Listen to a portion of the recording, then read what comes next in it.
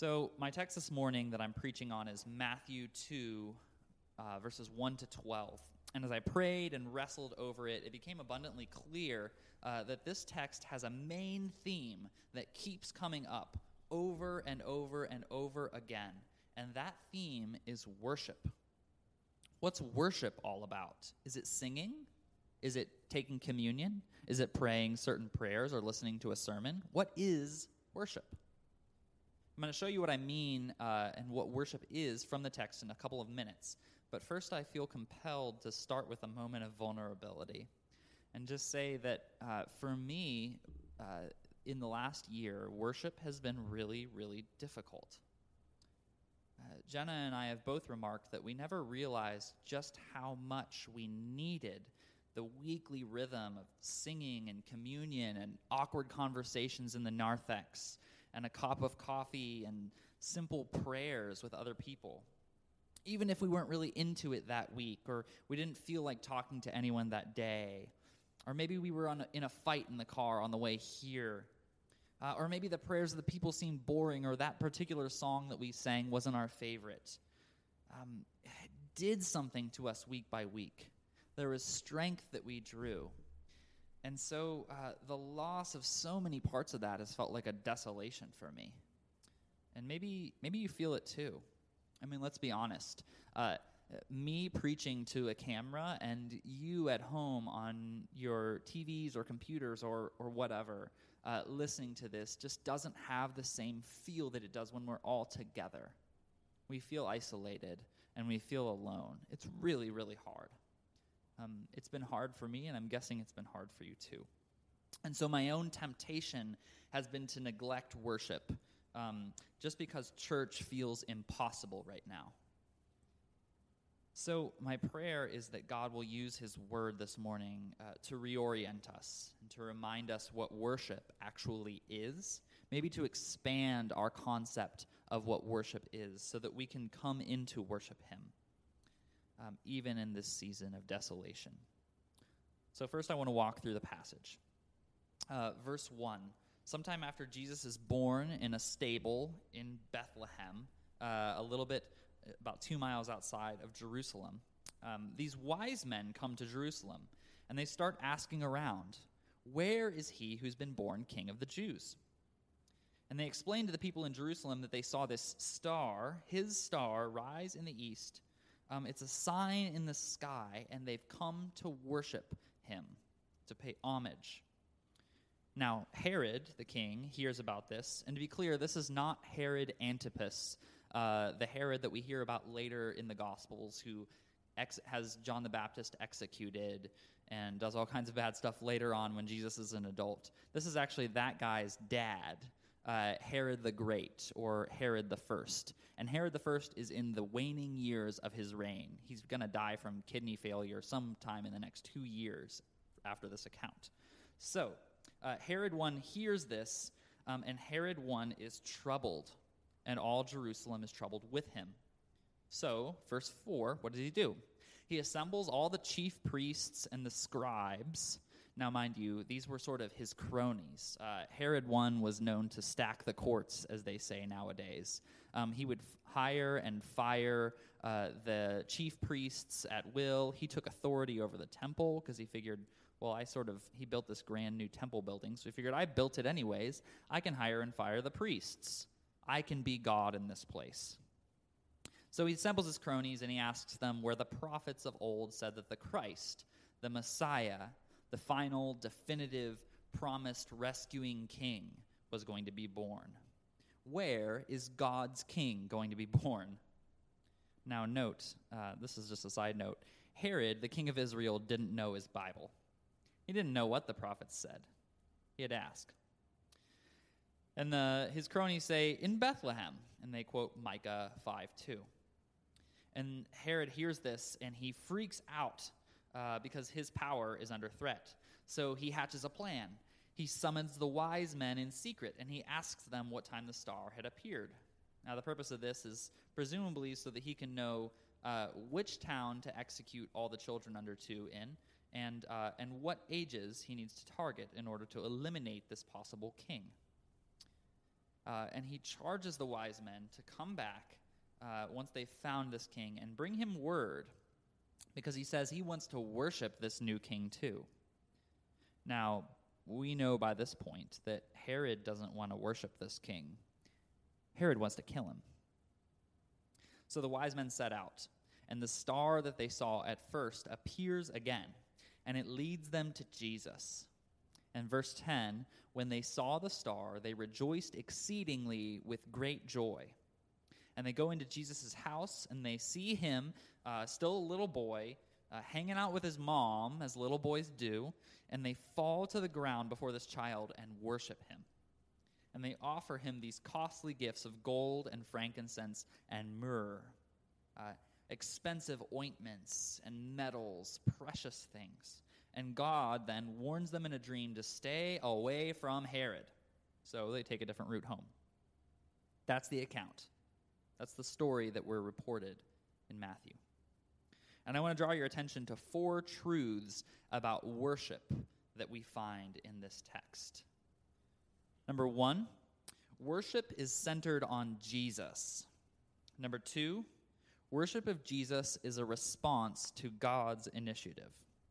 Number 3, you can't worship Jesus if you're sitting on his throne. And number 4, worship of Jesus is joyful, self-abandoning, and costly. I'm going to say something about each of these. So number 1, worship is centered on Jesus. The towering figure in this account is not one of the wise men, and it certainly isn't Herod. It's this newborn king that we find. He is ultimately the one who this passage is about. And think about this. This is pretty obvious. Take away Herod from this story, and you have Jesus and the wise men. Pretty compelling story. Take away the wise men from the story, and you have Jesus and Herod.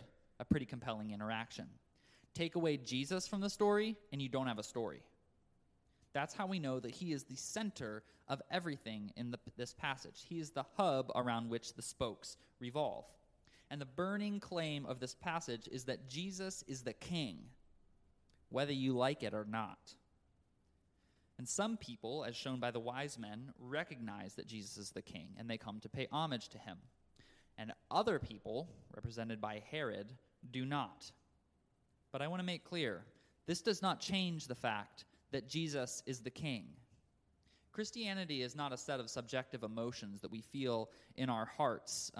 The claim that Jesus is the king is not something that we stir up a feeling of belief about. It is an objective fact. Jesus is the king. We can either get on board with that program or we cannot. So worship is not about achieving a certain emotional state or being in a certain place or feeling the energy in the room. It's not about learning new things or hearing a great sermon or building relationships or making great music. All those are great things, but they're not what worship is about, because those are things that we encounter. But worship is not about us. Worship is about the king. And these wise men seem to understand this. They don't come to Bethlehem so that they can live their best life now. Right? They come to Bethlehem to worship, to ascribe dignity and honor and praise and glory to one person. That's what they come to do, to bow down before the King of Kings.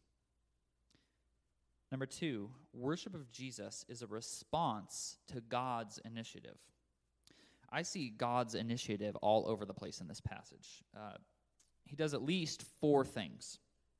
1, he sent his son, his eternally coexistent, exalted son, to be born in a feeding trough. So there's that. 2, he placed this star in the sky that called these wise men from the east to come and worship. If God hadn't placed a star in the sky, if he hadn't ordered the cosmos in such a way that they were signaled, they would have never come. They would have just kept on doing whatever it is they do out in Persia, mixing, chemicals and looking at other stars. They would have never found the king. Number 3, he signaled the coming of his son. This is so cool. He signaled the coming of his son in advance over the span of thousands of years by witnessing through the prophets. Hint after hint after hint after hint, all throughout the Old Testament about who this coming king was going to be. All the way so that people who really knew their Bible, by the time Jesus showed up on the scene, they said, that's it. He fits the pattern. This is the one we've been waiting for. God is he signaled what he was going to do, and then he did it. He initiated. Number 4, God protects his son throughout the Gospels, but here he protects him by warning these wise men to stay away from Herod. The wise men show up and worship Jesus because God called them there. And this is the amazing thing about this passage that we totally take for granted today. There's this tendency, at least I feel this, to think that Christianity, that I'm an automatic insider. But here's the crazy thing. The beauty of Christianity is that I was an outsider. I am a Gentile. I am not naturally born into the lineage, into the family of Christ. But God, by his grace, called me, the outsider, in. And in the wise men, in these men from the East, they're not Jews, they're not religious insiders, they are outsiders by every measure, and they come and worship. It's like God is signaling right from the very beginning of Jesus' ministry what he's going to do, that he's calling people from every nation and tribe and tongue to come and worship before the throne of the King.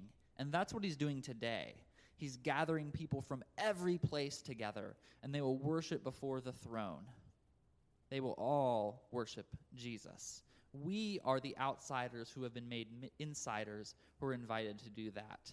And it is part of our vocation to seek out the outsiders in accordance with his mission to bring them in. This is something that God has initiated and we get to carry out. Number 3, you can't worship Jesus if you're sitting on his throne.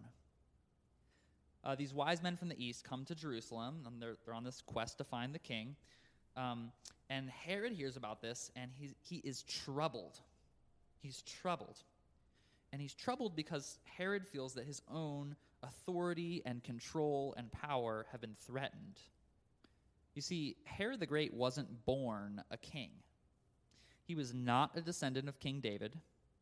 And actually, he wasn't even fully Jewish. Herod came from this family of thugs and warlords in an area up north of Israel called Idumea.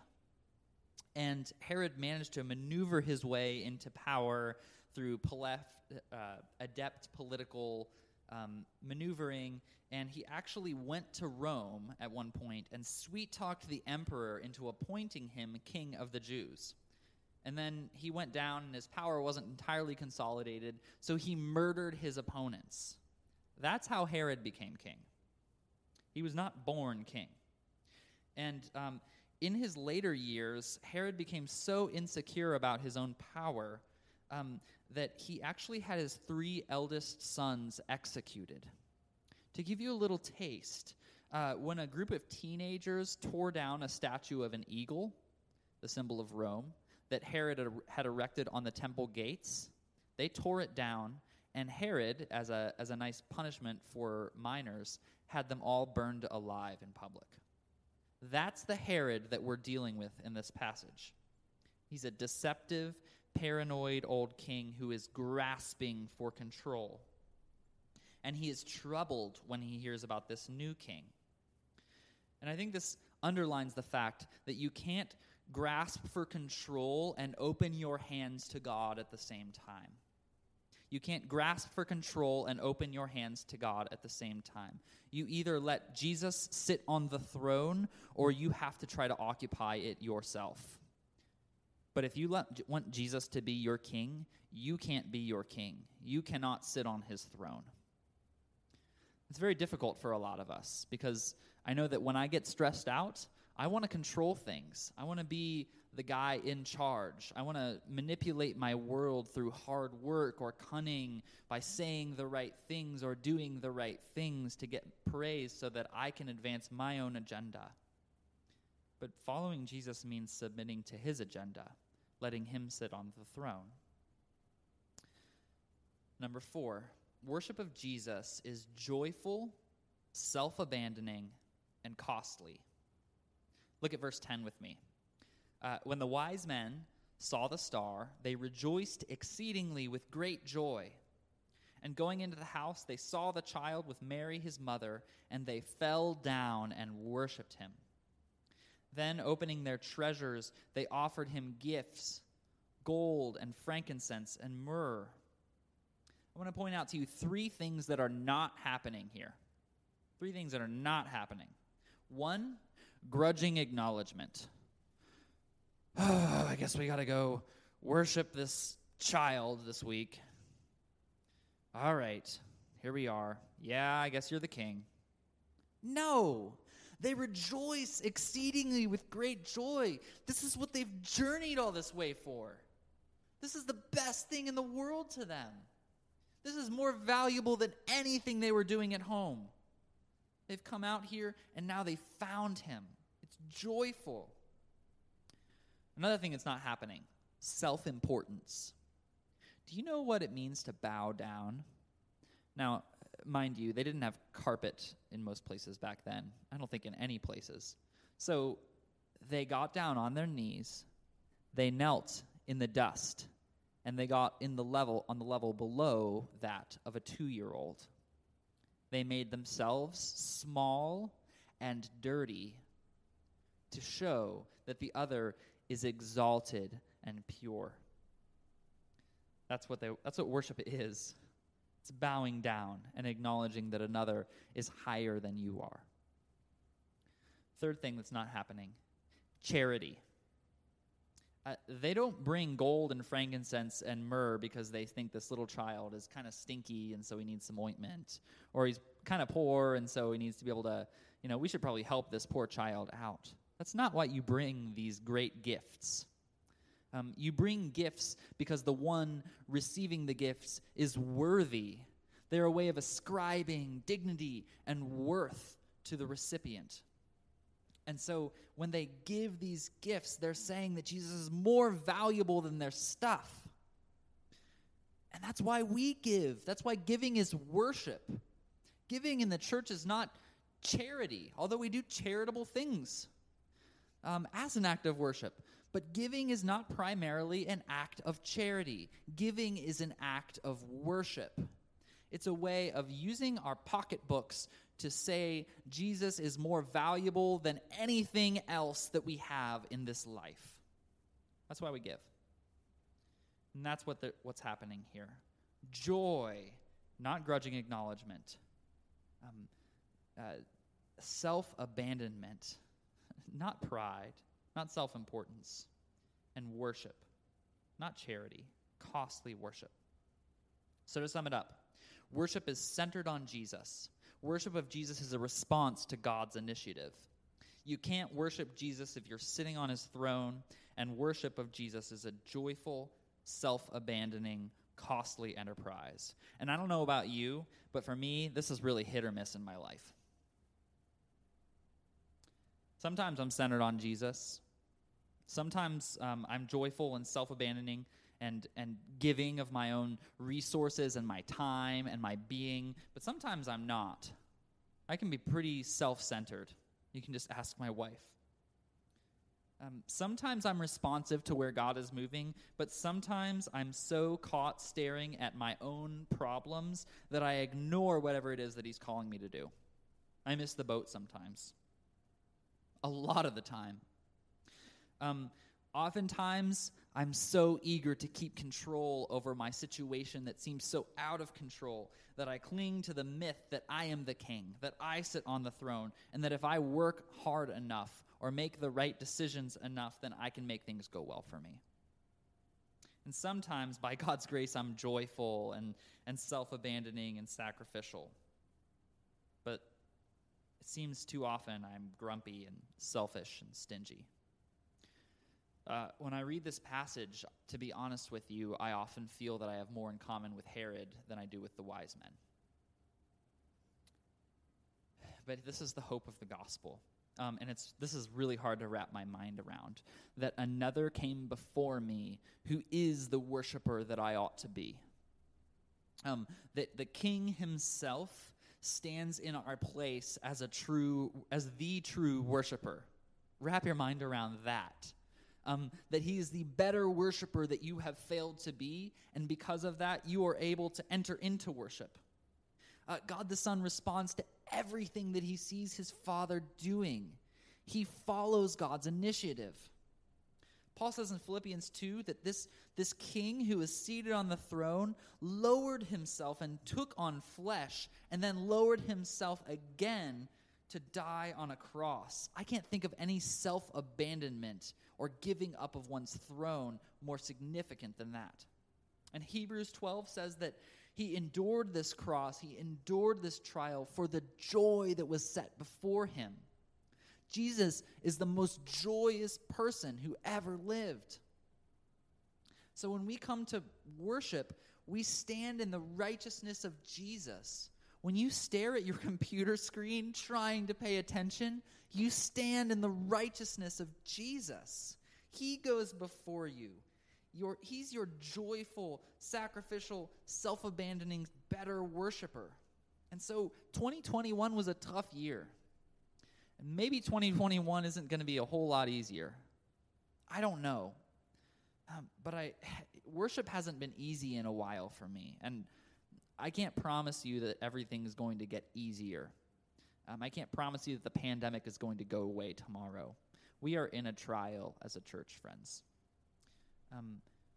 But that's okay. Start here. You have a better worshiper who goes before you. And you have a king who is worthy of all of the worship. And so wherever you are, whatever you have, ascribe him the worth and the dignity and the glory that he deserves. He alone is the one that is worthy of that. And he wants to welcome you into his presence. Let's pray. Lord Jesus, we acknowledge to you that it's hard for us to enter into worship. It's hard for us often to sing and to pray and to listen to sermons and to do everything that comes with worship in this difficult time. It's hard for us to be generous when we feel the financial insecurity of a troubled economy. But Lord, you are the King. Would you provide everything that we need to come and worship you? And would you challenge us and bring us into a place that ascribes you dignity and honor and worth? We pray this in your precious name. Amen.